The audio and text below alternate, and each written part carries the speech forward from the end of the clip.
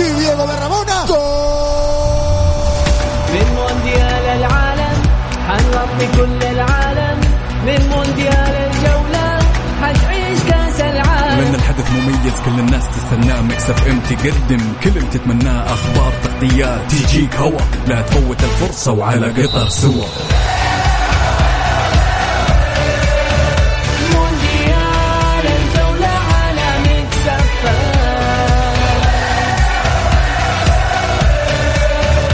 مونديال الجولة على ميكس اف ام. الآن مونديال الجولة مع بسام عبد الله ومحمد القحطاني على ميكس اف ام. ميكس اف ام.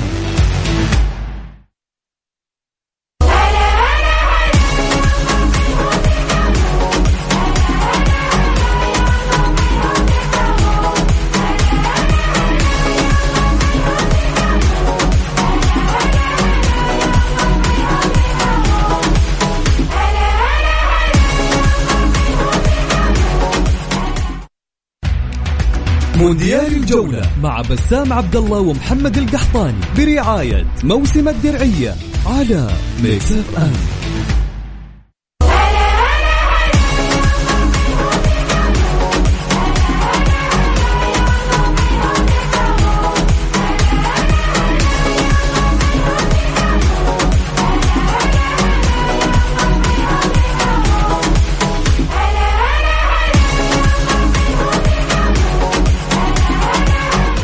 يا هلا وسهلا، مساكم الله بالخير وحياكم معنا في مونديال الجولة على ميكس اف ام. معي أنا محمد القحطاني وزميلي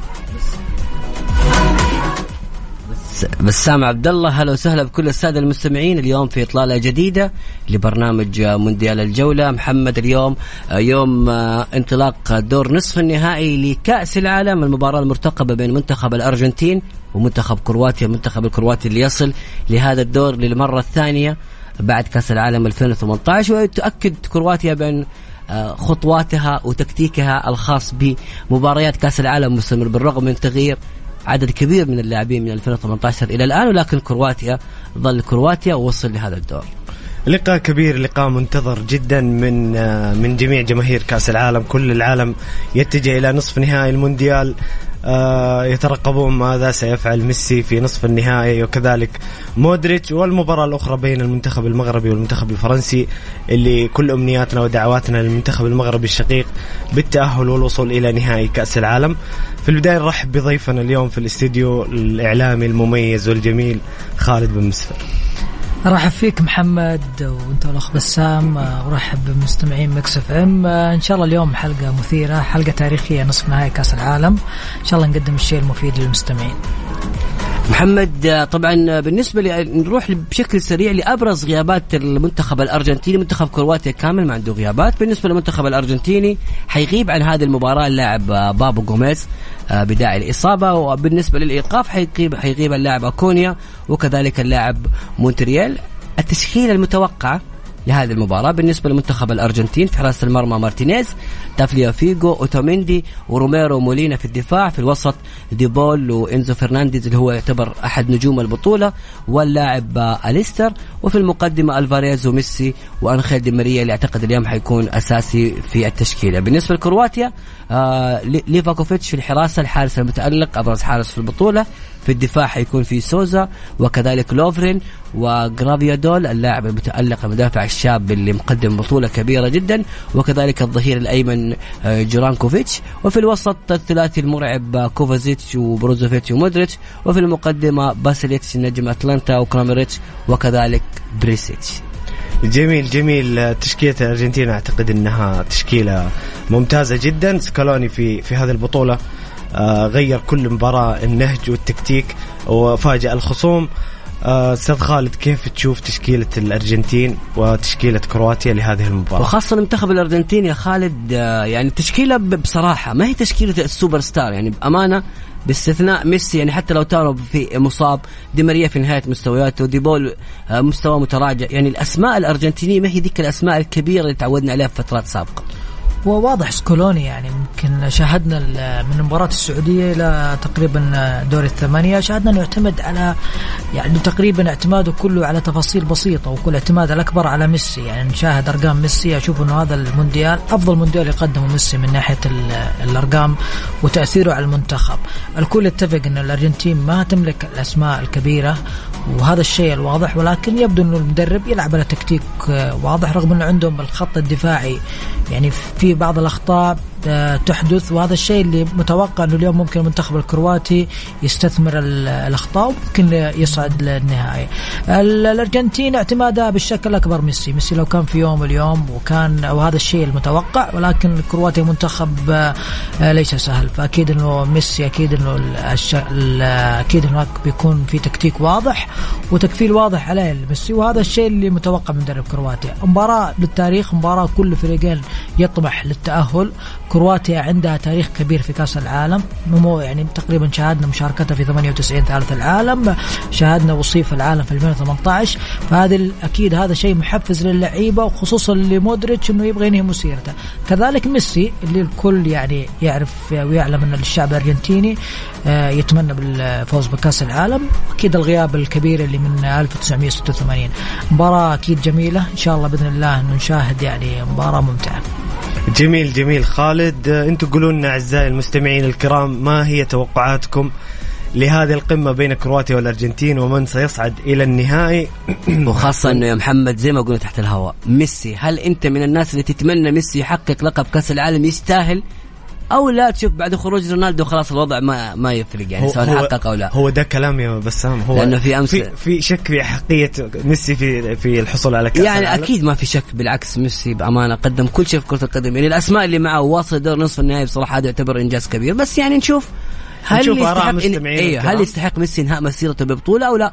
في منتخبات أحق من ذلك. ارسلوا تعليقاتكم على الواتساب على الرقم 0548811700. ارسل تعليقك واكتب اسمك في النهاية عشان نقراه هنا على الهواء مباشرة.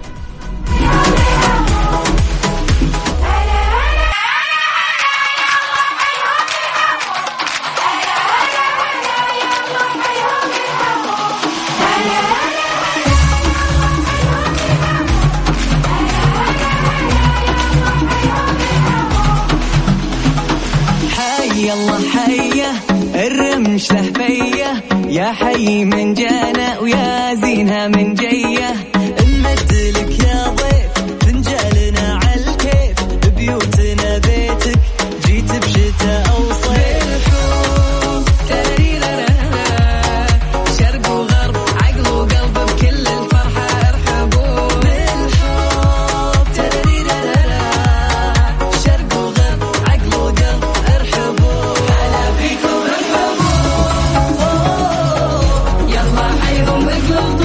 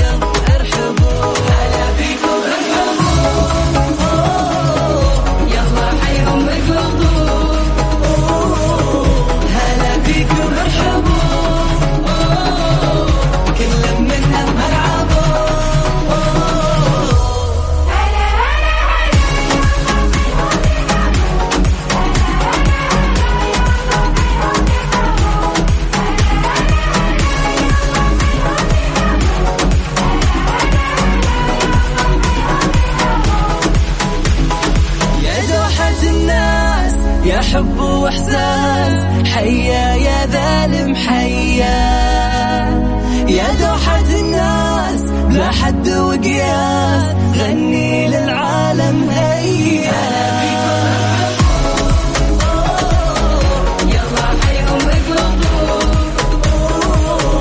هلا فيكم ارحبوا كل منا بملعبه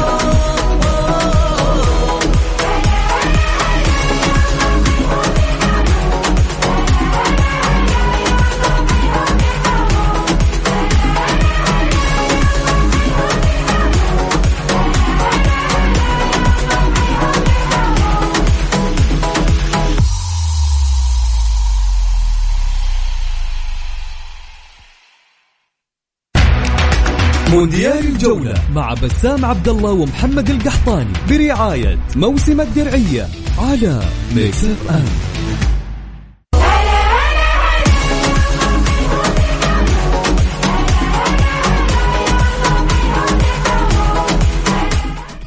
يا هلا وسهلا فيكم، مستمرين معكم في برنامج مونديال الجولة، ومستمر معنا أيضا زميلنا الأستاذ خالد بن مسفر. واسمحوا لي الآن بأني أرحب بضيفنا الجميل من المغرب المدرب التونسي الأستاذ لسعد الشابي. مساك الله بالخير كابتن لسعد، وأهلا وسهلا في أول إطلالة معنا هنا في برنامج مونديال الجولة. مرحبا بكم ومرحبا بكل الأخوان في السعودية ومرحبا بكل المستمعين هذا الراديو العزيز. أهلا وسهلا يا كوتش، نورتنا في مونديال الجولة، ومتأكدين أنك بتقدم لنا إضافة وقراءات وتحليلات جميلة. في البداية كوتش أسأل لسعد، إيش رأيك في مشاركة المنتخبات العربية في هذا المونديال، وتحديدا منتخب المغرب اللي حقق أفضل إنجاز عربي في المونديال؟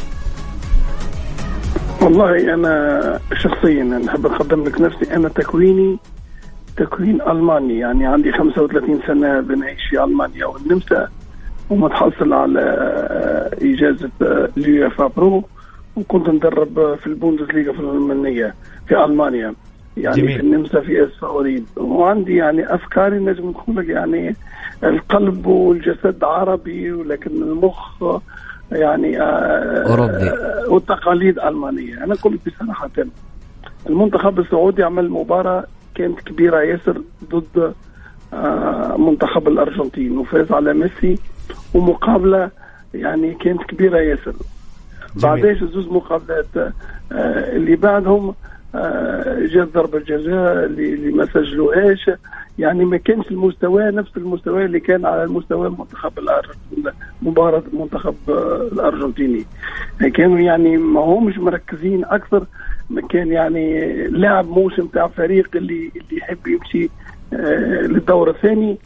والمنتخب التونسي نفس الشيء، وانا نقول بصراحة تامة ما فماش إقصاء برأس مرفوع، وما فماش هزيمة مشرفة. الإقصاء هو الإقصاء، وما فماش حتى هزيمة تكون بشرف.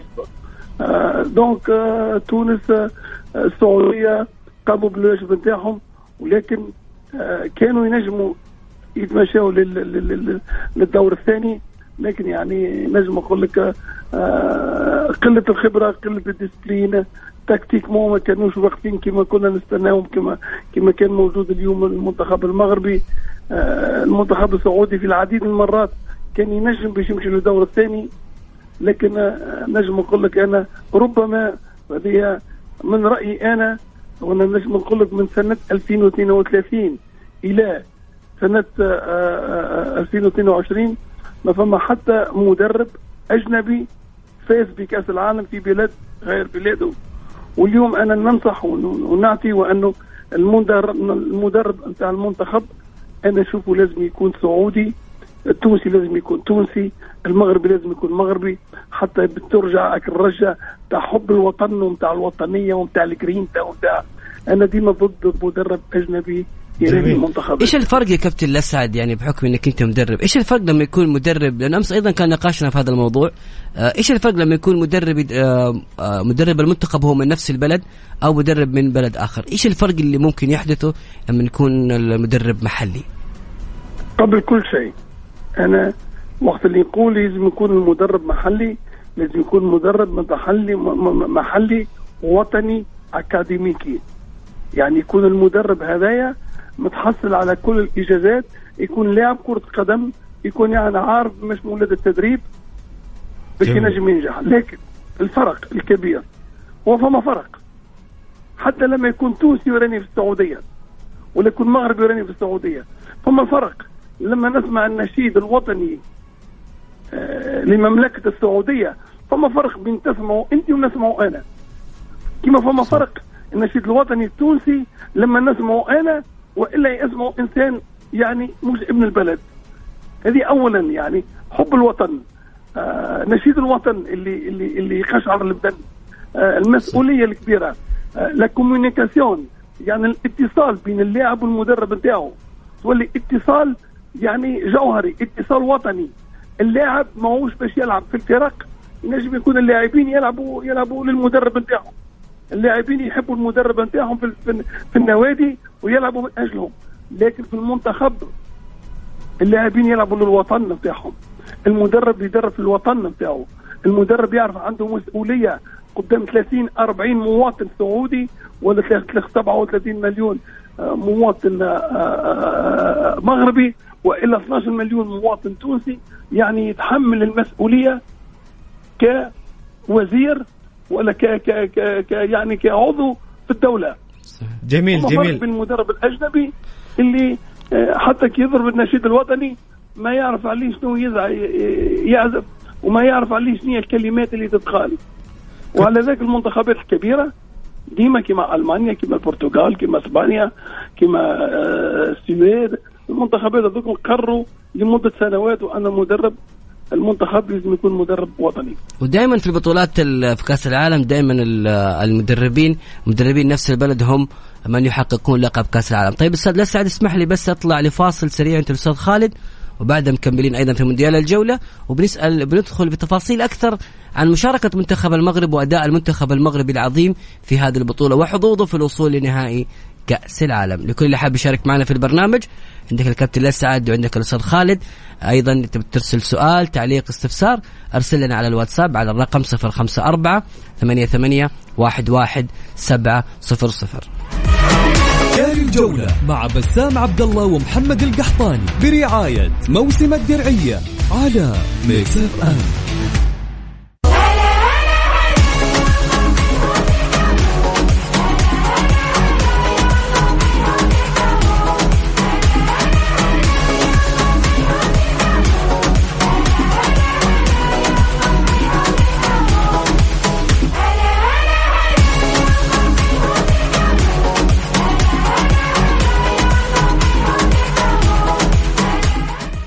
يا هلا وسهلا فيكم، مستمرين معكم في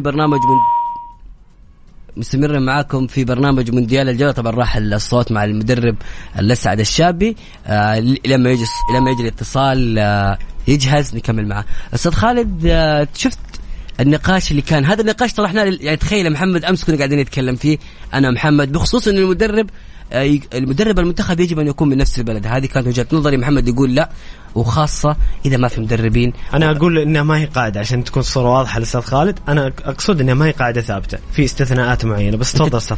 تميل مع أي جانب؟ أنا أشوف المدرب الوطني ليش يعني أنا أتفق إنه ممكن في بعض الدول إنه ما تجد مدرب وطني، وهذا الشيء أكيد، ولكن الآن نشاهد كما تطور كرة القدم تشاهد المدربين بكثرة في نفس البلد. يعني حتى مهما كان لو كان هناك مدرب، ما هو المدرب يعني ممكن اللي يطمح له المنتخب، ولكن مهما كان ممكن المدرب هذا طوره، ممكن أوفر له كل شيء حد إنه ممكن يفيد المنتخب. المدرب الوطني له عدة أسباب يعني ممكن يفيد المنتخب. أول شيء لمعرفته بأبناء البلد، يعني كثيرين من المدربين تجد أنه مهما كان يعني يوصل يتابع الدوري يتابع اللاعبين، ولكن مو مثل المدرب الوطني في المتابعة، في الانسجام، في قربه للعيبة. أنا أعرف لاعبي بالضبط إيش احتياجاته، إيش اللي يحتاجه اللاعب. يعني عندنا في السعودية أنا أعرف اللاعب السعودي إيش اللي يحتاجه ممكن من إمكانيات أوفرها له، وهذه حتكون مفيدة. كذلك قربه من اللعيبة. بعض المدربين الأجانب يحتاج وقت طويل حتى إنه ما يعرف اللاعب السعودي ويعرف ممكن طبيعة اللاعب إيش احتياجه. فالمدرب الوطني يعني عندنا في السعوديه والله عندنا مدربين، يعني ما نقول يعني عندنا سعد الشهري شفنا حقق انجازات ممتازه مع الفئات، صالح المحمدي، ولكن صحيح. يبدو انه ممكن لسه ما اخذ الثقه ممكن في المنتخب الاول، ولكن ان شاء الله حتيجي الفرصه، وهذا الشيء اكيد انه يحتاج عمل كبير. انا اشوف في شيء ضروري جدا، يعني خلينا ناخذ سعد الشهري كمثال، وانا ما اقول انا ما اقلل ابدا من سعد الشهري. سعد الشهري افضل مدرب وطني برايي في المملكه العربيه السعوديه، لكن لازم يدرب في الليفل العالي، لازم يمسك مثلا نادي كبير في ضغوطات، في مطالبة بالبطولات، في نقد مستمر كل مباراة. هذا الضغط غير عن أي نادي في المتوسط. واجه كابتن خالد العطوي أو في المنتخبات السنية. كابتن خالد العطوي درب 2.5 سنين تقريبا في نادي الاتفاق، وواجه هذا الضغط الكبير اللي صحيح. وكان بصراحة مشروع مدرب يعني جاهز بشكل كبير، ولكن إن شاء الله في القادم يكون أفضل. طبعا رجعنا للكابتن المدرب الأسعد الشابي، مدرب السابق نادي الرجاء المغربي، المدرب المميز اللي بصراحة دائما يمتعنا بتحليلاته الجميلة وتكتيكه الرائع، وهو مدرب نادي الدفاع الحسني الجديدي المغربي حاليا. كابتن الأسعد بس الصوت عندك شوي كذا، لو تسمعني بس من التلفون العادي. دقيقة واحدة الله يخليك، دقيقة واحدة نسمع فيك. جميل ننتظر الكوتش الأسعد حتى يجهز في المكالمة، ونرجع لموضوعنا، الموضوع المدرب الوطني. أنا مثلا ذكرت مثال مدرب المنتخب البرازيلي تيتي، خرج من المونديال، كان في أخطاء تكتيكية.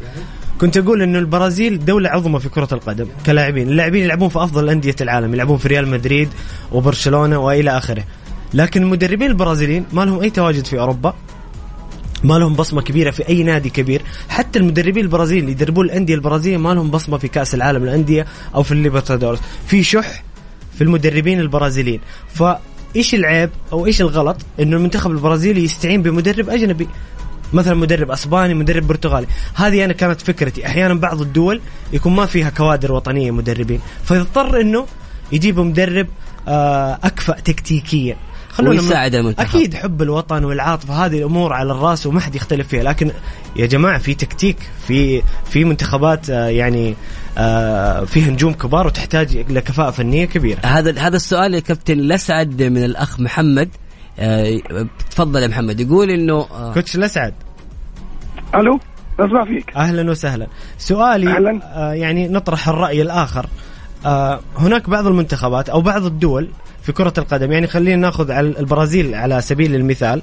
البرازيل ما عندها الآن كوادر تدريبية في المستوى العالي تدرب في أفضل أندية أوروبا أو حتى تحقق إنجازات مع أندية أمريكا اللاتينية على صعيد الليبرتادورس أو مثلا في كأس العالم للأندية.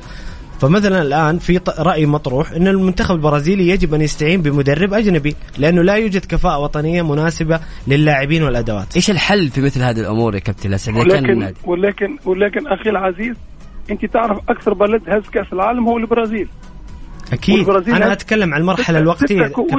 6 كؤوس عالمية بمدربين برازيليين. صحيح، 5 كؤوس عالمية بمدربين برازيليين. جميل. البرازيل عمرها ما هزت في الوقت الحاضر. ربما ما يلزمناش احنا ديما سوء النتائج تكون موجودة ديما على المدرب. انا اقول لك ربما الهزيمة اللي قبلتها البرازيل ضد فريق الكرواتي كان ربما 60-70% المسؤولية للاعبين، لأن اليوم وقت اللي نشوفوا اللاعب قائد الفريق الكرواتي مودريتش عمل 14 كيلومتر في المباراة هذيك، ونيمار عمل 9 كيلومترات. يعني اليوم الكرة العصرية ما فيه لاعب يكون يعني يلعب إلا لما الكرة تكون في رجليه. جميل. يعني الهزيمة هذيك كانوا يتحملوها العديد من اللاعبين.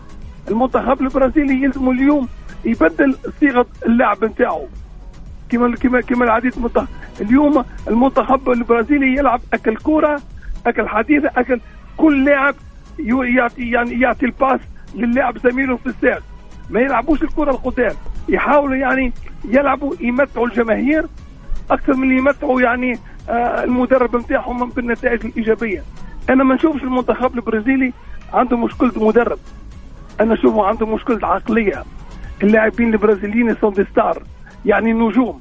وانا نشوف ونقول لك انا حاجه مثلا نيمار الى حد الان ما نجمش يهز كاس العالم. نيمار الى حد الان ما نجمش يهز الشامبيون ليج مع الباريس سان جيرمان. نيمار الى حد الان ما نجمش يهز كاس جنوب امريكا مع البرازيل. يعني نيمار اليوم ولا نجم نقول لك في المنتخب البرازيلي من اللاعبين اللي ما عندوش ديسبلين وما عندوش يعني باش يعطي 100% للبلد نتاعو. نفس الاشياء اللي نشوف فيها عند ميسي وقت يكون ميسي في المنتخب ماهوش ميسي اللي يكون في البرشلونه. جميل. انا ما نشوفش مشكله. انت تشوف ان مشكله المنتخب البرازيلي مش في المدرب، مشكله البرازيل في اللاعبين؟ لا انا اشوفها في اللاعبين وفي العقليه. ما يجيش منه هم في العقليه. يلعبوا ضد فريق ويربحوا 5-0 ونقولوا المدرب كويس واللاعبين كويس. لعبوا ضد كوريا الجنوبيه وربحوا 5-0 صح.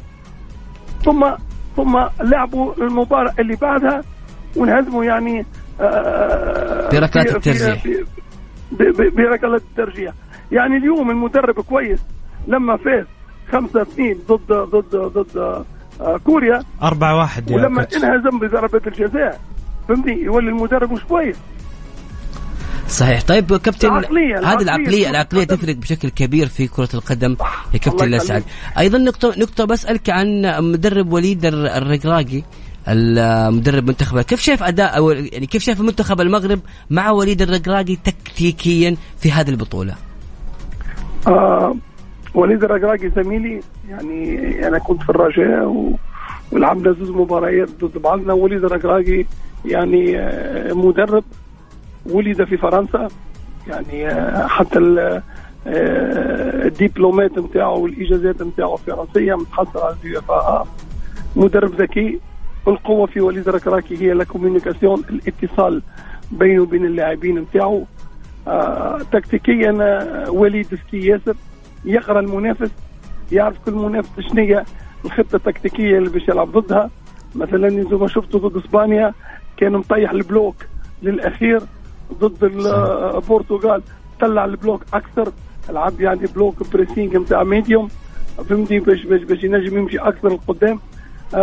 مدرب فاز بكاس رابطه الابطال مع الوداد، فاز بالبطوله مع الوداد، فاز يعني بطوله المغرب مع الفتح، فريق اللي هو من الفرق الكبار اللي موجوده يعني ماديا في المغرب.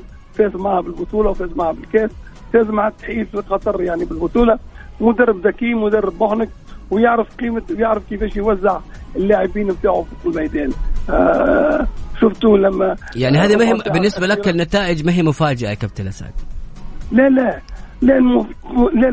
النتائج نتاع المنتخب المغربي ما هيش مفاجاه. المغرب منذ سنه 2005 قدمت ترشحها باش تلعب كأس العالم 2010 في المغرب، لكن الفيفا أعطت كأس العالم إلى جنوب أفريقيا في 2010. جلالة الملك كوتش الأسعد تسمح لي كوتش الأسعد عذرا على المقاطعة، نطلع فاصل لأذان المغرب ونرجع نكمل في مونديال الجولة بإذن الله.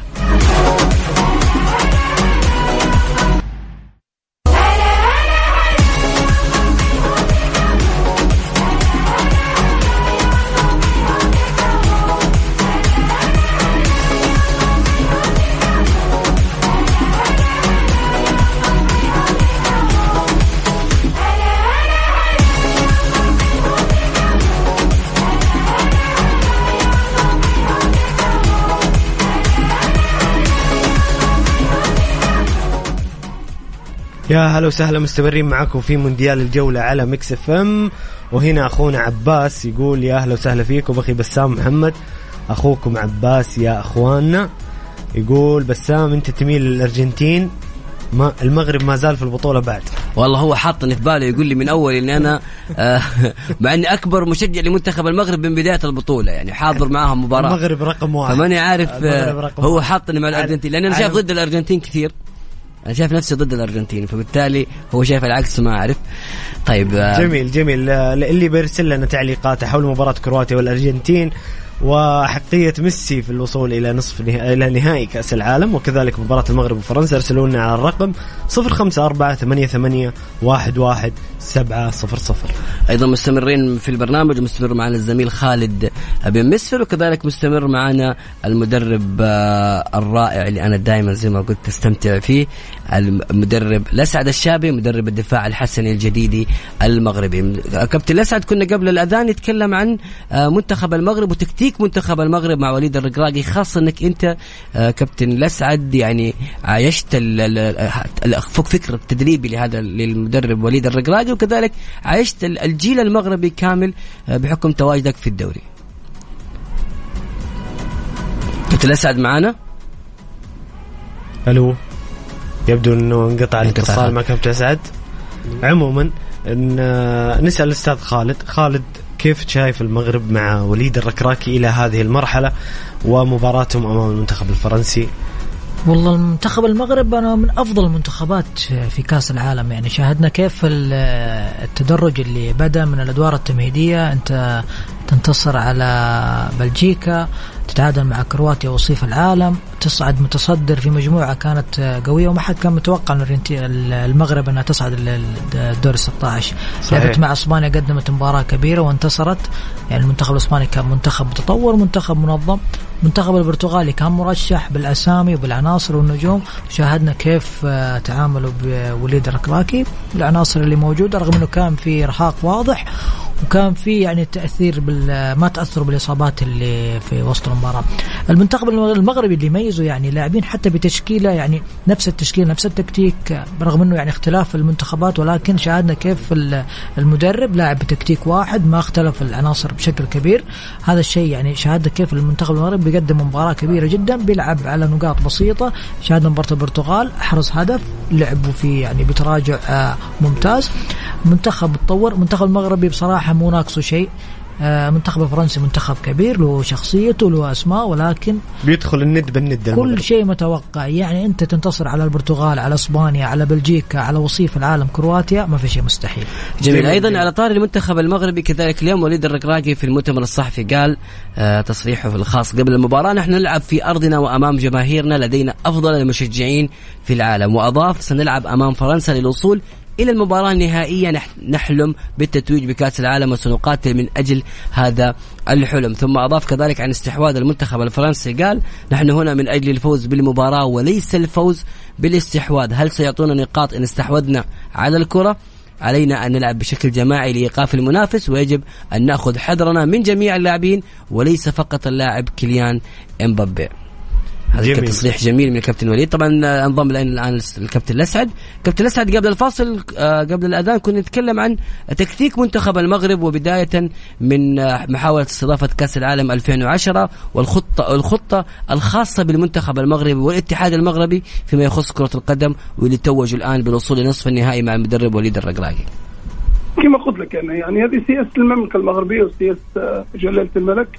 يعني 2005 المغرب قدمت ترشحها باش تكون ضيفة لكأس العالم 2010. جوزيف بلاتر والفيفا قرروا أنه كأس العالم باش يكون موجود في جنوب أفريقيا، لكن جلالة الملك قرروا أن المغرب والدولة تكمل في بناء الملاعب اللي بدأوا فيهم، وتكمل في الاستراتيجية، وتكمل في بناء الأكاديمية، وحرضوا أن المدربين يكونوا يعني على مستوى عالي، يكون موجودين أوروبيين موجودين على في الجامعة المملكة المغربية، باش يكون مدير فني ومدير رياضي من بلجيكا يعني. وبدأت الخدمة تاعكم واحنا نشوفوا.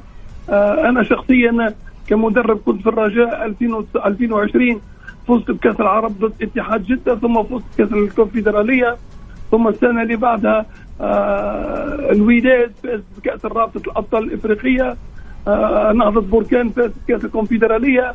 الفتيات في المغرب فازوا بكأس إفريقيا للفتيات. الفتيات في نادي الجيش الملكي فازوا برابطة الأبطال للفتيات في إفريقيا. يعني هذا عمل على أقل 15 سنة. ما نجمش راهو يعني أكاديميات بالنجوم، ما نجمش أنا باليوم نجي نقول المغرب هذه صدفة، لا هذا عمل. ونشوف المنتخب المغربي في على الأقل 10 لاعبين اللي تم تكوينهم في البطولة المغربية ثم غادروا المغرب إلى الأهلي بمصر البانون وإلى إسبانيا وإلى ألمانيا وإلى العديد من البلدان الأخرى. وكيف وجود لاعبين اللي مولودين خارج المملكة. ولكن أنا نقول لك حاجة، وأن الناس اللي يخدموا في الجامعة بالاتحاد الملكي لكرة القدم عرفوا كيفاش يقنعوا زياش اللي كان يعني المنتخب الهولندي في حاجة ليه. عرفوا كيفاش باش يقنعوا حكيمي اللي كانوا في اسبانيا ولعبوا في المنتخبات الصغرى في اسبانيا. ولكن هذه يعني اشياء عندها قيمتها لما تقنع لاعب كزياش باش يلعب البلد نتاعو رغم ان هولندا كانت في حاجه ليه. هذه يعني عمل نتاع اقل 15 20 سنه اللي اليوم يعني جناوا الثمار نتاعهم. اليوم المغرب ما عادش تنجم تفخر الى الوراء. اليوم المغرب كما قال اليوم زميلي وليد، المغرب راهو برشا ناس وكثير من الناس يقولوا المغرب عملت انجاز. المغرب ما زلت ما كملتش الخدمه نتاعها. المغرب كما ربحت اسبانيا وربحت البرتغال وربحت يعني بلجيكا المرتبه الثانيه، اللي نجم يربح صاحب المرتبه الثانيه في ترتيب العالمي للفيفا ينجم كيف يربح صاحب المرتبه الرابعه اللي هي ربما فرنسا هي. صحيح. جميل كوتش اسعد. توقعاتك لمباراة المغرب وفرنسا، خصوصا في انباء عن غياب اوباميكانو مدافع المنتخب الفرنسي وتشاوميني، هل هذه الغيابات ستؤثر على المنتخب الفرنسي وستكون يعني عنصر قوة للمنتخب المغربي؟ بطبيعة الحال انا اقول لك، انا شفت المنتخب الفرنسي اللي يلعب ضد المنتخب التونسي، يعني كان منتخب هزيل وكان يلعب 3 مباريات في دور المجموعة ما يترشحش. اليوم كل لاعب اللي ينقص المنتخب الفرنسي يعني تحس به وتشعر وانه لاعب. انا كما قلت لك عندنا مدرب وليد الركراكي اللي شرف للامه العربيه وانه موجود مدرب من هذا الطين، يعرف انه امكانيات اللاعبين نتاعو. وكما عمل مع المنتخب الاسبانيوري لما فاق وان المنتخب بدا يعني فيزيكمون يتيح، رجع اللاعبين الى الوراء اكثر وجر المنتخب الاسبانيوري الى ضربات الجزاء اللي كان يعرفوا انه عنده حارس مرمى بونو من نوع الرفيع، من نوع من احد الحراس اللي موجودين يعني في العالم. طيب جميل كابتن الأسعد، في النهاية قبل الختام رسالة لمنتخب المغرب وكذلك لزميلك المدرب وليد الركراكي، الرسالة أنت اللي حاب تختارها، تبغى نصيحة أي شيء حاب تقوله كابتن الأسعد؟ كمواطن تونسي ونخدم في المغرب نقول برافو على الإنجاز اللي عملتوه، ولكن كمدرب نقول راكم ما زلتم عملتوا حد شيء بإمكانكم باش توصلوا للنهائي وتفوزوا بالنهائي. جميل كوتش الأسعد، رسالة جميلة وشكرا لك على قراءتك وتحليلتك ووجودك معنا اليوم كوتش الأسعد. تحياتي وبلغ سلامي لكل الإخوان المستودعين. لسه إن شاء الله بإذن الله بتكون معنا في حلقات ثانية، وإن شاء الله تزورنا هنا في السعودية كابتن الأسعد إن شاء الله ونشوفك في دورينا إن شاء الله. إن شاء الله بإذن الله. تحياتي تحياتي. طبعا هذا كان الكابتن المدرب التونسي اللي يدرب في مدرب نادي الرجاء البيضاوي السابق يا محمد، واللي فاز على الاتحاد في البطولة العربية، وهو ينشط في الدوري الحسني الجديد الآن. أيوه ينشط في الدوري المغربي، يعني هو مدرب تونسي زي ما قال تكون في ألمانيا، عنده جنسية نمساوية ويدرب في الدوري. والجميل بسام وأخوي خالد إنهم انه خاض مع وليد الركراكي ديربيات في المغرب بين الوداد والرجاء، وعاش اجواء الوداد والرجاء طبعا كلها، وخاصه المباراه الكبيره. تذكر المباراه الرباعيه ل4-4 بين الرجاء والوداد، المباراه التاريخيه اللي الكل يذكرها. طبعا كان وليد الركراكي هو مدرب الوداد، ولسعد الشابي هو مدرب الوداد. فعلا كان يعني هو عاش من اجمل الاجواء في المغرب في الديربي الكبير بين الرجاء والوداد. احنا وصلنا كذا لنهايه الساعه الاولى من مونديال الجوله، خليكم معنا على السمع وشاركونا بأرقامكم. خلينا ناخذ مشاركة أحمد مطر، يقول اليوم إن شاء الله أرجنتينية وميسي بيحسمها 2-0. فاللي حاب يشاركنا بتوقعات وآراء حول مباراة اليوم يرسل لنا على الرقم 054-88-11700. بعد الفاصل يا محمد حنفتح ملف الكامل بما يخص مباراة المنتخب الأرجنتيني والمنتخب الكرواتي. خلوكم على السمع لأن الموعد قرب.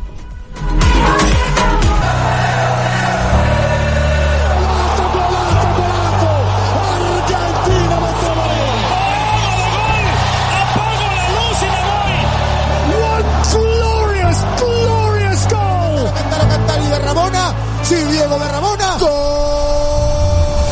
من مونديال العالم حنغطي كل العالم. من مونديال الجولة حتعيش كاس العالم. من الحدث مميز كل الناس تستناه، ميكس اف ام تقدم كل اللي تتمناه، اخبار تغطيات تجيك هوا، لا تفوت الفرصة وعلى قطر سوا. مونديال الجولة على ميكس اف ام. مونديال الجولة على ميكس اف ام. الآن مونديال الجولة مع بسام عبد الله ومحمد القحطاني على ميكس اف ام. ميكس اف ام. مونديال الجولة مع بسام عبد الله ومحمد القحطاني برعاية موسم الدرعية على ميكس اف ام.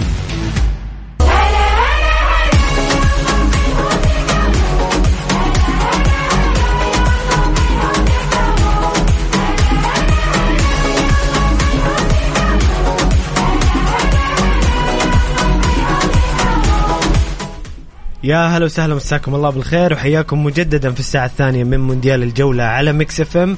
معي أنا محمد القحطاني وزميلي بسام عبد الله. أنا قلت اسمه. ايوه احلى شيء دائما في الساعة الثانية انت محمد دائما تقول. وكذلك نرحب بضيفنا الإعلامي الأستاذ خالد بن مسفر.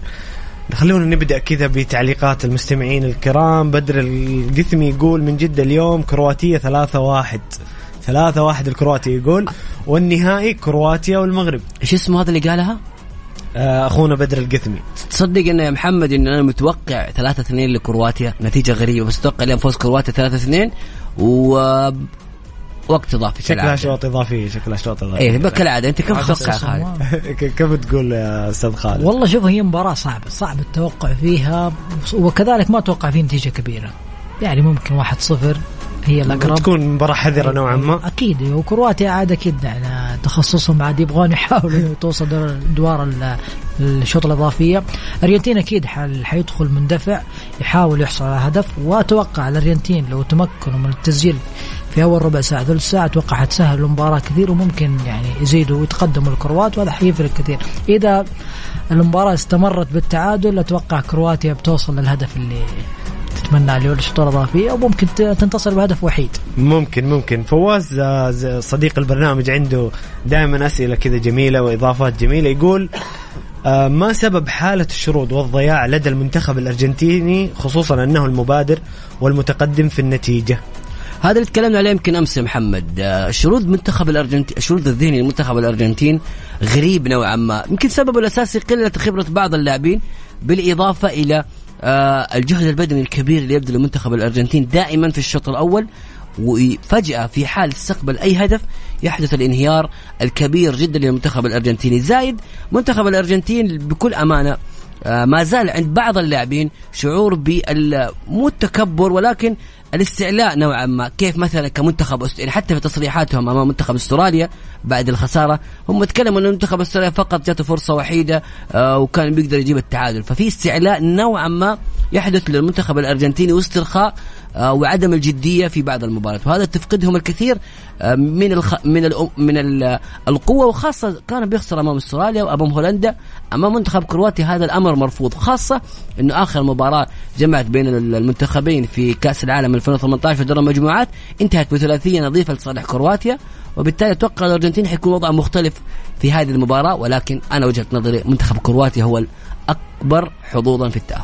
أعتقد أيضا الضغط النفسي على لاعبي الأرجنتين كبير جدا، إنه أحس إنه أكثر منتخب يطالب الشعب والجمهور الرياضي الأرجنتيني بالبطولة. أيضا أستاذ خالد سؤال، البرتغال هل كانت تستحق الوصول إلى نصف النهائي وما أبرز أخطاء المدرب سانتوس؟ تكلمنا أنا وأنت يمكن عن سانتوس قبل كذا وأعطيناه.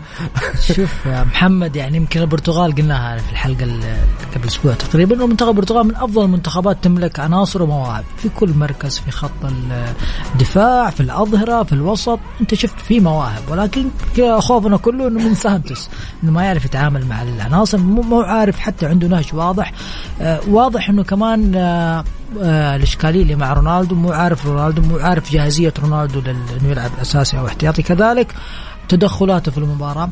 البرتغال ما استحقت التأهل على آخر مباراة أمام المغرب، ما استحقت التأهل. الكل شاف يعني أوكي نحترم البرتغال منتخب كبير بعناصر، ولكن كرة القدم دائم تخدم اللي يقدم الأفضل في أرضية الملعب، وهذا ما فعلته المنتخب المغربي اللي منتخب متميز. تتكلم على منتخب أقوى دفاع في البطولة، منتخب لم يخسر، هذه تسجل تاريخيا له، فتأهل غير مستحق يعني. جميل كان البرتغال يعني أعتقد غير مستحق هذا منتخب البرتغال. نعم منتخب البرتغال. يعني أنت حتزعل كثير من الناس يا خالد لأنك تشوف إنه منتخب البرتغال إذا تأهل ما كان يستحق، لكن بصراحة هذا يمكن كلام المنطقي نوعا ما. لا أنا أتفق مع خالد صراحة. من بداية البطولة ما ظهرت بالشكل المناسب. بس أنا متعاطف مع البرتغال، ويمكن يعرف محمد أنا متابع المنتخب البرتغال من فترة طويلة، وما أخفي عليك يعني حتى لو انتصر تمنيت إنه ممكن يوصل لأدوار متقدمة، ولكن يمكن تكلمنا عن محمد على سانتوس يعني بيفعل يعني مو عارف المنتخب الإمكانيات اللي بيمتلكها في منتخب البرتغال. منتخب البرتغال لو ترجع بالأسامي صحيح من أفضل المواهب، خاصة إنك تشوف مثلا في إفتاء في التشكيلات يعني أنت تشوف رونالدو في الدكة، لياو دكة، يحاول استعراض بعض اللاعبين. شوف في بعض المدربين ياخذ المنتخب كطريقة أسماء أنا أبرز فيها لاعبين مختلفين، أحاول أبرز فيها لاعبين يروح أوروبا، وبالتالي أنا أكون صنعت. هذا الشيء اللي يؤثر على المنتخبات دائما. كذلك أنت لما يكون عندك واحد زي رونالدو وكريستيانو رونالدو مهما كان يعني حتى لو كان فيه هبوط في مستواه، للأسف يعني سانتوس في آخر 3 مباراتين خلى رونالدو إنه أقلل من رونالدو يعني صحيح. شاهدنا للأسف يعني في مباراة المغرب من أنت احتجت لشخصية رونالدو، احتاج لإمكانيات رونالدو، نزل في الدقيقة تقريبا في 51 وبداية الشوط الثاني. في المباراتين الماضية شاهدنا كيف يتعامل مع رونالدو بشكل غريب جدا، وهذا الشيء يمكن كان واضح. لكن مبروك المنتخب المغربي تأهل مستحق. البرتغال للأسف ما تعلمت من الدروس السابقة، هذه فرصة كانت للجيل هذا، ولكن القادم أجمل. جميل. نستكمل إن شاء الله أسئلة الأخ فواز، ولكن نذكركم بأرقام التواصل، تعليقاتكم وآراءكم. مين تتوقع اليوم يتأهل من مباراة الكرواتيا والأرجنتين، وكذلك مباراة المغرب وفرنسا؟ ارسلونا على الرقم 0548811700.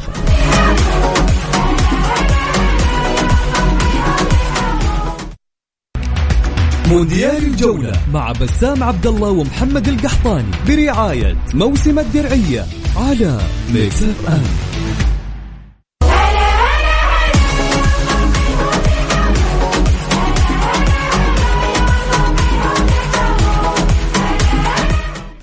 يا هلا وسهلا، مستمرين معاكم في مونديال الجولة على ميكس اف ام، ونكمل رسالة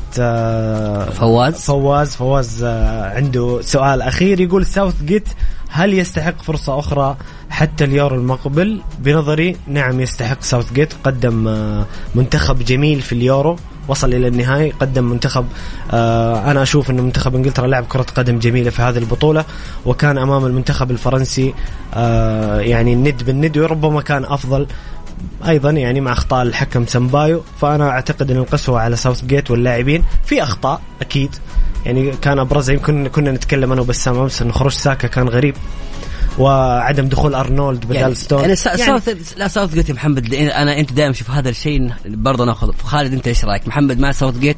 أنا أشوف أن ساوث جيت صراحة أخذ فرصة كافية، ما قدر في مونديال 2018 يحقق اللقب، ما قدر في اليورو 2020 انه يحقق اللقب، بالرغم انه عنده اسماء بكل امانه. منتخب انجلترا من اقوى المنتخبات في العالم من ناحيه الاسماء، تتكلم عن تشكيلتين كامله 11 لاعب كلهم اقوى من الثاني. في النهايه دائما المحصله لا بطولات. والله شوف أنا أتفق يعني ممكن إنه هو أخذ، أنا أشوف إنه خلاص يعني المونديال هذا يعني لو وصل ممكن لنصف النهائي أو النهائي ممكن إحنا نتعاطف معه. المنتخب الإنجليزي الكل اتفق إنه عنده عناصر يعني عناصر ممتازة جدا، وشاهدنا يمكن آخر مباراة ما عرف يتصرف يعني حتى تأخر في التغييرات. خروج ساكا كان غريب، راشفورد اللي كان بصراحة أنا أشوف إنه نزوله كان متأخر، غريب يعني جدا. عنده عناصر بصراحة يعني ما استفاد من الإمكانيات بشكل كامل. المهم إنه لو راح المدرب هل من هو البديل يعني؟ بعض هذا اللي يقول يعني أنا بعض الأحيان تختلف إنه ممكن لما يروح المدرب ما يطمح له المنتخب أو البلاد بشكل كامل، لكن تتفاجئ إنه البديل ما يكون قد الطموح. بس أنت تتكلم عن كما يقال أفضل دوري في العالم وأقوى دوري في العالم والدوري الأقوى في العالم، لا يملك مدرب للمنتخب، علامة استفهام. لا ساوث جيت له بصمة مع المنتخب. لا إذا ما في إذا إنجلترا لا تملك مدرب يدرب منتخبها، وهم في أقوى دوري في العالم. هنا نرجع نفس النقاش الأول، بس مو شرط أنه يكون مدرب وطني إذا ما كان عندك مدرب على مستوى عالي وكفاءة عالية. عموما يقول فواز ختاما، يقول توقع لقمة الأرجنتين وكرواتيا. تأهل الأرجنتين إن تعلمت من أخطاء السابقة، وتأهل كرواتيا إذا امتدت المباراة إلى الأوقات الإضافية وضربات. تعرف إيش الشيء الجميل في طبعا من المفارقات الجميلة في مباراة منتخب كرواتيا والأرجنتين؟ طبعا سابقا هم التقوا 5 مرات، فازت الأرجنتين مرتين، فازت كرواتيا مرتين، وتعادلوا مرة وحيدة. في كأس العالم في 98 فازت الأرجنتين 1-0 في دور المجموعات، وفي كأس العالم 2018 فاز المنتخب الكرواتي 3-0 على منتخب الأرجنتين. من الأشياء الجميلة والذكريات اللي متلاصقة إن أول مباراة يعني من المباريات الودية اللي لعبت بين كرواتيا والأرجنتين كانت في عام 2006، وتلك المباراة شهدت حادثتين جميلة جدا. الأولى هي بمشاركة لوكا مودريتش، كان هذا أول مشاركة للوكا مودريتش مع منتخب الكرواتي، كان أمام الأرجنتين في 2006. وفي تلك المباراة سجل ميسي أول هدف له أيضا مع منتخب الأرجنتين. مفارقة جميلة، مودريتش أول مباراة كانت أمام الأرجنتين في مباراة ودية، وميسي أول هدف له كان أمام كرواتيا في تلك المباراة الودية. جميل. هنا أخونا أبو إبراهيم يقول مساء الخير، منتخب المغرب فخر، ما في مجاملات بتشكيلتهم مثلنا اللي رينارد مصابين وموقوفين من الهلال، والنتيجة متذيل الترتيب منتخبنا. وش يفكنا من الأرجنتين لو وصلوا النهائي الليلة من دق الباب لقي الجواب. هذا أخونا أبو إبراهيم هذا رأيك يحترم كرأي، ولكن أختلف معاك بنسبة 100%، وأعتقد أن حتى زملائي في الاستوديو اختلفوا معاك. هذا المنتخب كان من أفضل العناصر. لا نقارن نفسنا بالمغرب، منتخب المغرب عنده 11 لاعب أساسي يلعب في أوروبا، حنا منتخبنا أغلب اللعيبة محليين، أو الجميع عفوا محليين. المقارنة غير منطقية. أي المقارنة أبدا ظالمة جدا. أيضا نستكمل حديثنا عن مباراة منتخب كرواتيا. بسأل الأخ وزميلنا خالد فيما يخص مارتينيز وليفاكوفيتش، هذول الحراس متألقين جدا في المونديال، وخاصة في ركلات الترجيح. نسبة تصديات ليفاكوفيتش في البطولة 90%، بينما مارتينيز 33%. بسمع جوابك يا خالد، برأيك هل هذول الاثنين حيكونوا لهم بصمة في هذه المباراة أو لا؟ بس نطلع لفاصل سريع ومستكملين أيضا في مونديال الجولة. مونديال الجولة مع بسام عبد الله ومحمد القحطاني برعاية موسم الدرعية على ميكس اف ام.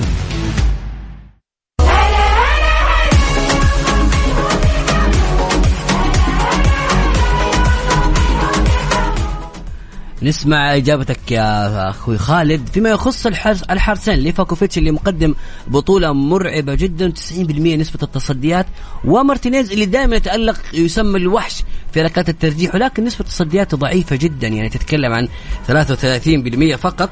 من 7 تسديدات صد 2 و5 أهداف استقبلها الحارس. والله شوف الحراس يعني حارس المنتخب الكرواتي دومينيك لوكوفيتش والحارس الارجنتيني مارتينيز هما، وحارس كذلك المغرب ياسين بونو، هم ابرز 3 حراس في المونديال. صحيح. كل المباريات شاهدناها يمكن شاهدنا تاثيرهم واضح. لوكوفيتش يعني قدم مباريات خياليه، حارس يعني اتوقع له مستقبل كبير. كان حارس الاحتياطي في 2018 وما شاء الله اخذ الثقه الان مع المدرب انه يلعب اساسي. شاهدنا كيف كان تاثيره في مباراه البرازيل.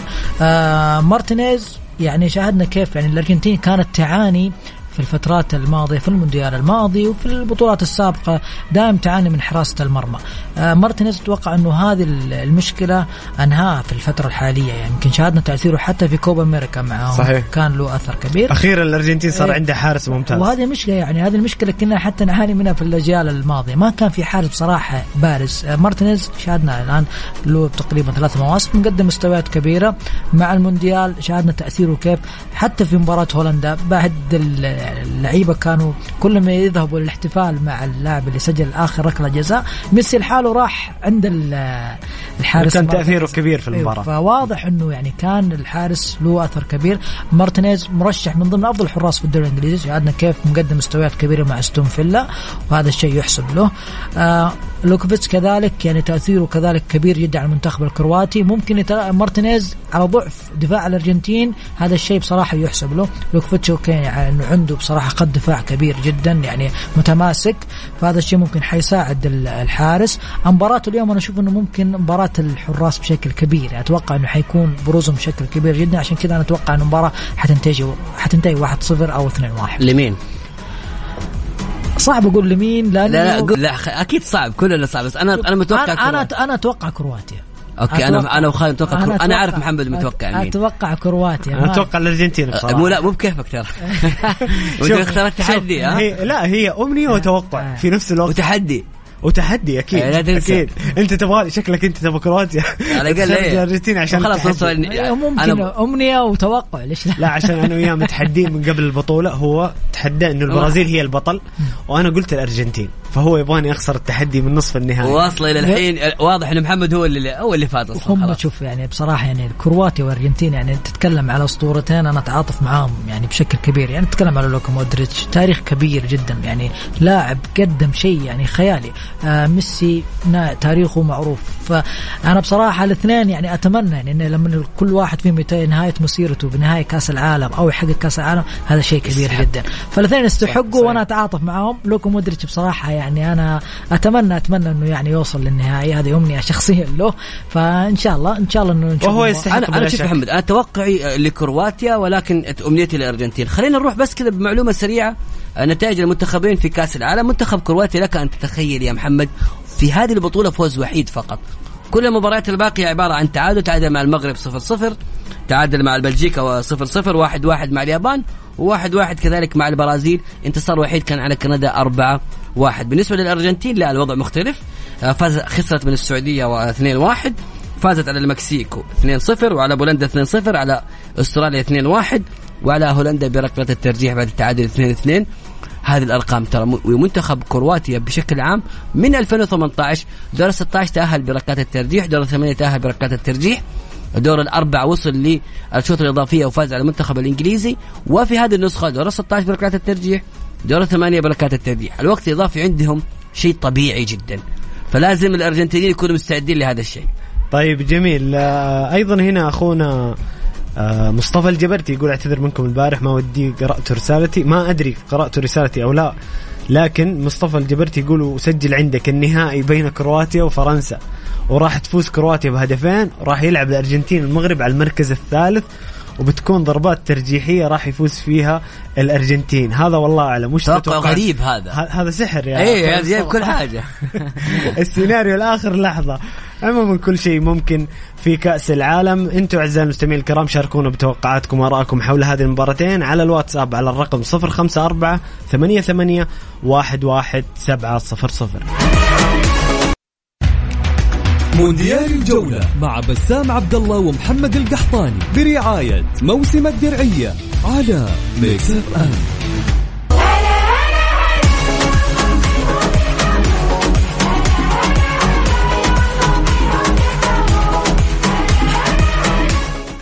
يا هلا وسهلا، مستمرين معاكم في مونديال الجولة على ميكس اف ام. هنا أخونا وصديق البرنامج عبد الله عسيري يقول مونديال الجولة مساءكم أرجنتيني، كان ودي أكون معاكم على الهواء ولكن أنا من محبي منتخب الأرجنتين وأتمنى فوز الأرجنتين وأن يختم ميسي مسيرته بالفوز بكأس العالم. ستنتهي المباراة في وقتها الأصلي بفوز المنتخب الأرجنتيني 2-0. أخونا عبد الله حنا دائما نسعد بمشاركاتكم سواء صوتيا أو تعليقكم على الواتساب، لكن تعرف بحكم أحيانا وجود الضيوف وكثرة وتحليل المباريات بشكل مكثف، لكن بإذن الله تكون معنا في الحلقات القادمة. أيضا يقول هنا سؤال لكم أستاذ خالد وأيضا البسام، يقول أخوكم نبيل هل ظلم المنتخب البرازيلي أمام كرواتيا بسبب أخطاء التحكيم؟ ما أشوف إنه ظلم، أشوف إنه ما في أخطاء كبيرة. تيتي بصراحة اللي كان ممكن أساء تصرف للشوط الإضافي كان فيه بصراحة، يعني لما سجلوا هدف كان الكل يتوقع أن المنتخب البرازيلي حيتراجع. شاهدنا للأسف المنتخب البرازيلي كان مندفع، حتى كانت في صورة توضح إنه لعيبة البرازيل تقريبا 9 لاعبين في ملعب كرواتيا في الدقيقة تقريبا 13 في الوقت الإضافي. هذا الشيء كان واضح، يعني ما كان في تراجع، فيتحملها تيتي وشفتها المستحق يعني. جميل. بسام سؤال لك من أبو إبراهيم اللي قرأنا رسالته قبل شوي، يقول ليش ما يحترفون لعيبتنا مثل المغاربة؟ طيب جاوبني أستاذ بسام، أنت تقول مغاربة محترفين. طيب أنا أكيد حيزعلوا كثير مني من الناس. أنا يمكن هذا الملف اللي دائما نسمعه كثير، ليش لعيبتنا ما يحترفوا للخارج؟ ليش إحنا ما نشوف لعيبتنا يحترفوا للخارج؟ وش الفرق؟ الفرق بين اللاعب المغربي وبين اللاعب السعودي إن اللاعب المغربي يكون تكون وتأسس وولد في هذه الدولة الأوروبية. حكيم زياش في هولندا، أشرف حكيمي في إسبانيا، كل أو أغلب اللاعبين المغاربة اللي يحترفون في الخارج ويصل أندية كبيرة يكون ولد في أوروبا، وبالتالي هو عايش هناك، هو نفس المكان اللي ولد فيه هو قاعد يلعب فيه وترقى ووصل للمراتب الأعلى. أحيانا بعض الحالات تكون من الدوريات اللي عندنا يتم احترافها للخارج. بالنسبة للدوري السعودي، احنا دورينا الان اصبح قوي. احنا كانت عندنا مشكله ليش اللاعب ما يحترف برا. احنا الان في مرحله مختلفه، احنا نتمنى احتراف اللاعب السعودي للخارج أكيد. وانا وجهه نظري انه اللاعب السعودي يجب ان يحترف بفترتين، فتره من 14 سنه الى 19 سنه، او اللاعب اللي يكون جاهز، يعني لاعب يتاسس هنا اوكي بعمر 25 26 24 يبدا يروح اوروبا، يكون يروح وهو لاعب ناضج ذهنيا. هي تعتمد على اللاعب في النهايه بشكل كبير جدا، ولكن ما نحطها عقبه ابدا. هي في النهايه المنتخب السعودي كثير قاعد يتكلم عن مشاركه المنتخب السعودي في هذه النسخه، اتمنى نمسح هذا الموضوع تماما. المشاركه كانت جيده رائعه ابداعيه تاريخيه، فزنا على الارجنتين، ولكن يجب الحديث عن الاحتراف الخارجي، وانا اشوف لازم يكون في مشروع وطني لاحتراف اللاعبين الخارجيين. امور كثيره ممكن تصير بس صعب يعني. دورينا ارتفع مستواه، المنافسة زادت، القيمة السوقية، كل هذا الكلام جميل وعلى رأس، لكن لما اللاعب يلعب عندك في الدوريات الخمسة الكبرى يحتك في أكبر البطولات وفي أعلى ليفل في كرة القدم، هذا شيء يفرق، وهذا اللي نطمح له ونتمناه مستقبله. تفرق يعني. يمكن قال نقطة بسام اللي هو يبدأ من 14 سنة، لازم إنه يتعود اللاعب السعودي من كمعيشة منذ الصغر، حتى هو ذهنيا أسلوب حياة، أي أسلوب حياة، إنه يتأقلم يعني في الحياة الأوروبية. حتى كذلك إنه للأسف يعني الاحتراف لما يجي بعد 20 سنة، أنا أشوف إنه أكثر من لاعب حينصدم من الواقع في أمور كثير. عارف في برنامج اللي نحن متفاعل فيه اللي هو برنامج الابتعاث قايمين فيه، برنامج وزارة الرياضة، برنامج تقريبا له 3 سنوات، بدأ في 2019 ممكن نهايته. هذا البرنامج ممكن نتائجه ما راح يعني تتضح معنا الآن، يحتاج له وقت. في كذلك أكاديمية مهد، برنامج طويل، ممكن النتائج هذه نشوفها بعد 10 سنوات.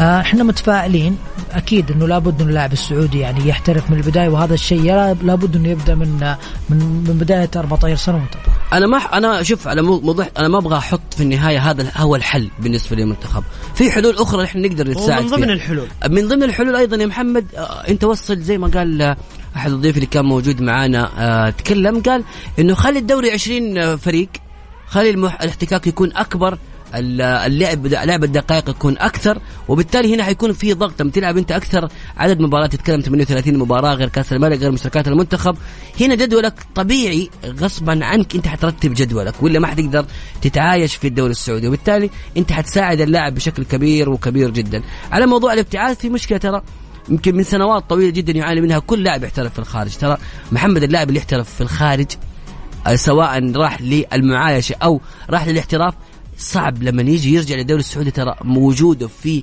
أي من الأندية الكبيرة أو من أندية الدوري الممتاز ترى يكون صعب وصعب جدا، والشواهد كثيرة، وبالتالي هذا خطر على بعض اللاعبين هم اللي تسبب في عدم الاحتراف. إذا اللاعب قرر يحترف يجب أن يكمل مسيرته كاملة في الخارج، وما يجينا إلا بعد ما يأخذ فرصة، لأنه دقائق اللعب مهمة جدا في الممارسة، في صناعة اللاعب بشكل كامل. جميل بسام، جميل أستاذ خالد. هنا رسائل كثيرة. سعيد أخونا سعيد محمد يلومني يقول ما حد قرأ رسالتي. والله جايك يا سعيد، جايك، بس الرسائل ما شاء الله اليوم والمشاركات كثيرة. يقول الأسلوب الإنجليزي عقيم، منتخب الأسود يحتاج مع هذا الجيل مدرب يلعب كرة متطورة عليهم بالمدرسة الأسبانية وما يتبع نهجها. تكلمنا في هذا الموضوع، وأنا ما عندي مشكلة إنه يكون المدرب أفضل من المدرب الحالي. أيضا يقول فوز التانجو اليوم راح يكون بسبب العامل اللياقي. التانجو منتخب كرواتيا كبار السن ولعبوا إضافي أمام البرازيل. منتخب التانجو أي نعم لعبوا إضافي، بس فارق السن راح يلعب دور. فارق السن كان شوط ثاني انهيار كرواتيا. لا هذا الشيء اللي كثير قالوا أمام منتخب كرواتيا. لكن لوكا مودريتش ترى هو معجزة كروية. ليش معجزة كروية؟ لوكا مودريتش دائما كل لاعب في كرة القدم بعد سنة 30 يبدأ مستواه يتراجع. ميسي، كريستيانو رونالدو، الكل قبل 30 مستواه كبير، بعد 30 يبدأ يتراجع بشكل تدريجي، إلا لوكا مودريتش. هذا اللاعب كل ما كبر في السن كل ما مستواه طلع أكثر. لوكا مودريتش ترى من عمر فوق 30 سنة مستواه أعلى مما كان قبل، وهذا الشيء ظاهرة كروية غريبة بصراحة. أنا أتفق مع كلامك 100%، وتكفيني ابتسامة خالد كذا لما تكلمت عن مودريتش. واضح اللي يحب مودريتش. خالد ابتسم ابتسامة، والصراحة مودريتش يعني مين ما يحب مودريتش؟ مين يعني مو بس يعني الشيء اللي يسويه مودريتش، يعني البعض يفكر يقول ممكن تبالغ بعض الأحيان في مودريتش بيقدم شيء خيالي. يعني اللي يشوف مودريتش بالعمر هذا بالسن ده، وهذا شيء ترى يعني مو يعني البعض يقول لك إنه في كأس العالم ما قدم الشيء الكبير لك، لكن ارجع مع ريال مدريد، ارجع تأثيره، ارجع من يوم تقريبا من أيام توتنهام. ترى لوكا للأسف أنا شوف جنسيته هي اللي ظلمته. يعني ممكن أقول لك شيء، وصل لنهائي كأس العالم. أقول لك حاجة، لوكا مودريتش من أفضل 3 لاعبين في التاريخ في مركزه. أكيد أنا تتفقون؟ أنا أتفق، وسبق أنا حطيت 3 ترى عشان يعني في آراء مختلفة. في مركز 8 وسط المتقدم، مودريتش من أفضل لاعبين في التاريخ في هذا المركز. عنده خصائص يعني لاعب، يعني أي مدرب يتمنى زي لوكا مودريتش. أنت أكيد. تبغى التسديد، تبغى إنه يفيدك دفاعيا هجوميا، لاعب مهاري، الرؤية، القيادة. وصل منتخب كرواتيا لنهاية كأس العالم 2018 مع احترام المنتخب كرواتيا. مستحيل يحدث إنه منتخب كرواتيا يصل إلا بعد الله ثم جهد الكبير اللي يقدمه لوكا مودريتش. أضاف عليهم إنه وصلهم لدور نصف النهائي الآن. فأبدا يعني مودريتش الحديث مسيرة عظيمة، مسيرة عظيمة. حتى تأثيره في ريال مدريد، يعني أنت لو تشوف يا بسام مع ريال مدريد لما مودريتش يعني لوكا مودريتش يسألوا أنشيلوتي قبل يومين في مؤتمر إنه هل مودريتش يعني بتخليه يستريح بعد ما يرجع من مدريد؟ قال لا، لوكا مودريتش هو لعبه بكل ثانية وكل دقيقة. واضح الاهتمام وشايفين تأثير لوكا مع ريال مدريد. جميل. مستمعين الكرام، حابين تشاركونا بآراءكم وتعليقاتكم حول مباريات الغد، مباراة اليوم ومباراة الغد من نصف نهائي المونديال. ارسلونا على الرقم 0548811700.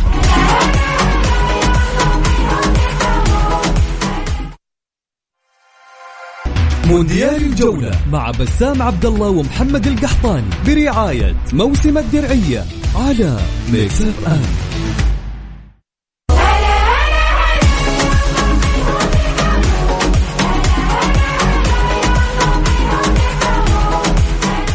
طبعا طلعت تشكيلة المنتخب الأرجنتيني حسب الصحف واحد الصحفيين الأرجنتينيين. التشكيلة هي طبعا مارتينيز في الحراسة، مولينا، روميرو، أوتاميندي وتافليافيغو، في الوسط ديبول وإنزو فرنانديز وباريدس، وكذلك مايك أليستر، وفي المقدمة ميسي وجوليان ألفاريز. المقارنة بين هذا التشكيلة والتشكيلة الماضية اللي لعبت أمام منتخب كرواتيا اللي خسر فيها الأرجنتين 3-0، ذيك التشكيلة من كان فيه؟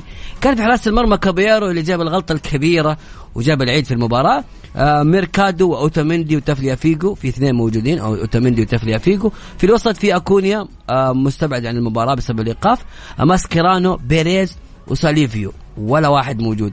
في المقدمة أغويرو اعتزل، ميسي موجود، واللاعب ميزا. يعني تشوف المقارنة. أنا تفاجأت من التشكيلة المطروحة، طبعا صحتها يعني بتبان أكثر. هي خلاص هي هذا التشكيل. اليوم سكولوني غير النهج اللي لعبوا أمام هولندا والمباريات اللي قبلها. اليوم لاعب دايما تقريبا، وكثر في الوسط. ما في ولا لاعب جناح من اللي ذكرتهم. يعني ميسي والفاريز بيكونوا في المقدمة، بيكون 4 لاعبين عمق. يعني تشكيلة الدايموند، تشكيلة الماسا. هو يحاول إنه أتوقع يحاول يسيطر على بروزوفيتش ومودريتش اللي إحنا تكلمنا عليهم كثير إنهم يقدر يحتفظوا بالكرة. حيكون ضغط ثنائي أعتقد، يكسب الملعب ويكسر قوة المنتخب الكرواتي في خط الوسط. خالد، إيش تعليقك على هذا التشكيل اللي ظهر المنتخب الأرجنتين؟ هو واضح انه سكولوني واضح انه حذر دخوله، حتى كذلك اعتماده يعني اكيد انه حيكون على ميسي وعلى الفارس، وهم الابرز يعني في منتخب الارجنتيني. انا اتوقع انه عنده تكتيك معين، انه ممكن عارف خطوره المنتخب الكرواتي، عارف الكروات ايش هدفهم وكيف طريقه لعبهم. ممكن المنتخب الارجنتيني اشوف ما قابل بصراحه المنتخب اللي بقوة منتخب كرواتيا، يعني مع احترامي مهما كان مجموعة السعودية والمكسيك وبولندا ما كانت المجموعة اللي ممكن الأرجنتين تشوفها صعبة. كذلك حتى مواجهتهم من استراليا كانت سهلة. منتخب هولندا كذلك مو هو المنتخب اللي كان مرشح. تشوف إنه كرواتيا أصعب من هولندا أكيد بشكل كبير. أنا أشوف إنه اليوم هو الاختبار الأقوى للأرجنتين. أنا أشوف الأرجنتين ما قابلت المنتخب صراحة، مع احترامي للكل اللي كان الفترة الماضية، ما هو المنتخبات اللي كانت ند إنه الأرجنتين تبان فوارق الفردية الأرجنتين وخبرة كأس العالم أيضا موجودة يعني في كرواتيا عكس هولندا. هولندا ترى ضعيفة جدا في أسماء شابة أغلبهم. صح كثير. هذا اتفق انا معاك. وكذلك الارجنتين ممكن اكيد اعتمادهم، احنا الكل يتفق انه على ميسي بشكل كبير وشخصيتهم في ارض الملعب، انهم يلعبوا بشخصيه الارجنتين، ولكن امام الكروات اتوقع حيختلف الوضع اليوم. طيب جميل. هاشم حريري اتحادي مكة يقول بالتوفيق لأسود الأطلس المنتخب المغربي، نتمنى فوزهم على فرنسا في دور نصف النهائي منصورين بإذن الله، والتأهل للنهائي بالتوفيق للعالمي حمد الله أسطورة النصر، منتخب يستحق الاحترام وبعيد عن المجاملات، ومصلحة منتخبهم أهم من اللعيبة. كل المنتخبات العربية على هذا هاشم حريري عنده ديباجة ثابتة. هاشم حريري اتحادي من مكة لازم يختم أي رسالة بحمد الله. يعني هاشم عنده حب. قاعد يقول أسطورة النصر، يعني قاعد يوصف النصر.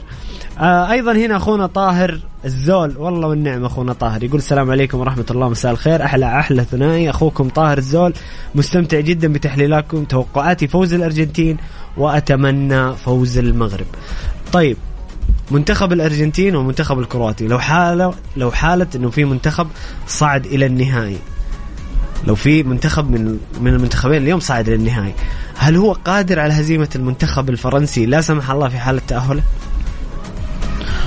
والله شوف، أكيد الفريق اللي حيوصل للنهائي يعني أكيد إنه ما وصل للنهائي هذا شيء مستحق وقادر إنه يحقق النهائي. يعني الأرجنتين قادر كذلك وصلت على النهائي، كرواتيا كذلك، المغرب وفرنسا كذلك عندهم الإمكانيات، واكيد يعني اللي نحن ناخذها ما وصل للنهايه، اكيد اللي عنده الامكانيه انه يحقق كاس العالم، وهذا الشيء واضح. اكيد انه حيختلف النهايه، حتختلف حساباته، حتختلف امور كثير حتى في التكتيك.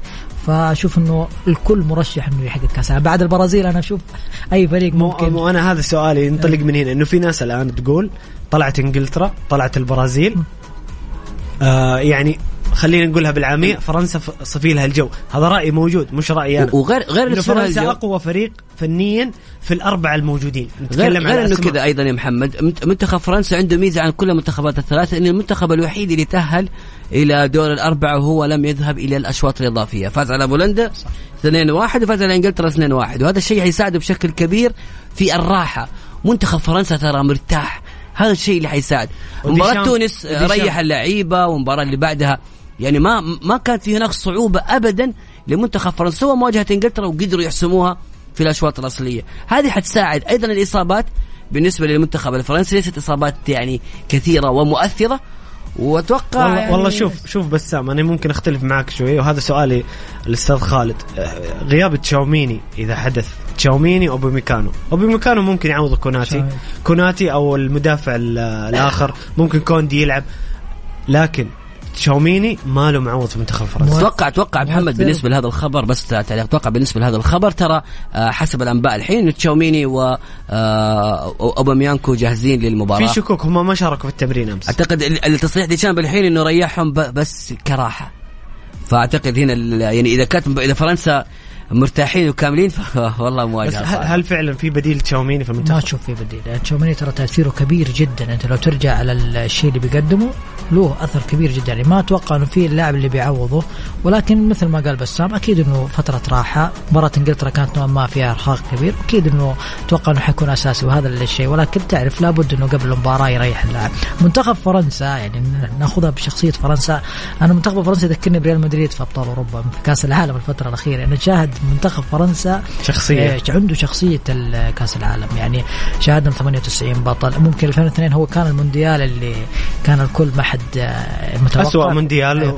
2006 وصلوا لها، 2010 ممكن 2010 خرجوا من المجموعات، 2014 كذلك ما كان، لكن رجع في 2018. الآن في 2022 شاهدوا منافس وله شخصيته كبيرة. فأتوقع أنت قلت نقطة إنه المنتخب الفرنسي فرصة عظيمة. يعني أنا ما أشوف فنيا ما في منتخب ممكن يواجه فرنسا مثل المغرب. تعرف ليش يا خالد، ليش منتخب فرنسا ظهر في 2018 والآن في 2022 بهذا الشكل؟ إنه تشوف إنه ما في منافس له، لأنه في ظل غياب الكبير للأتزوري منتخب إيطاليا. منتخب إيطاليا إذا كان موجود تقد كل معادلات كرة القدم تختلف، سواء من ألمانيا من إنجلترا أو حتى من فرنسا. فإيطاليا لو كانت موجودة في هذه البطولة، بس سامح ربك، إيطاليا كان ممكن خرجت في هذه البطولة. بطولة المفاجآت، برازيل خرجت، إنجلترا خرجت، إسبانيا خرجت، البرتغال خرجت. هذه بطولة إيطاليا كانت يا محمد. لكن للأسف يعني ما نتكلم كثير، ولكن منتخب فقط استقبل 3 أهداف وخسر مرة واحدة، وفاز في أكثر من 14 مباراة ولم يتأهل للمونديال علامة استفهام أكثر من كبيرة. وبطل أوروبا يعني هذا الشيء، بطل أوروبا يعني بالضبط. هو أغرب شيء إنه بطل أوروبا ما يشارك في الكل المونديال. حزين يعني. شوف والله إيطاليا منتخب يعني حتى لو ما كان فيه الأسماء ممكن اللي كانت مثل الأجيال الماضية، ولكن منتخب له اسمه، شخصيته حلوة، منتخب تتمنى تتابع. أيوة أنا بس أبغى نرفز. بسام ما يحتاج يعني ولا إيطاليا يعني صراحة يعني من أهم أعمدة المونديال. إذا بتتكلم عن أهم مثلا 4 منتخبات في المونديال أكيد إيطاليا واحدة من ضمنها. هذا مفروغين منه أكيد أن هي 4 بطولات، لكن أتكلم أيضا عن هذه البطولة. يعني الهيمنة الفرنسية ظهرت بعد غياب المنتخب الإيطالي وعدم وجوده في الساحة فقط، لا أقل ولا أكثر. جميل. للمشاركة بآرائكم وتعليقاتكم حول مباراة الغد ارسلونا على الرقم 0548811700.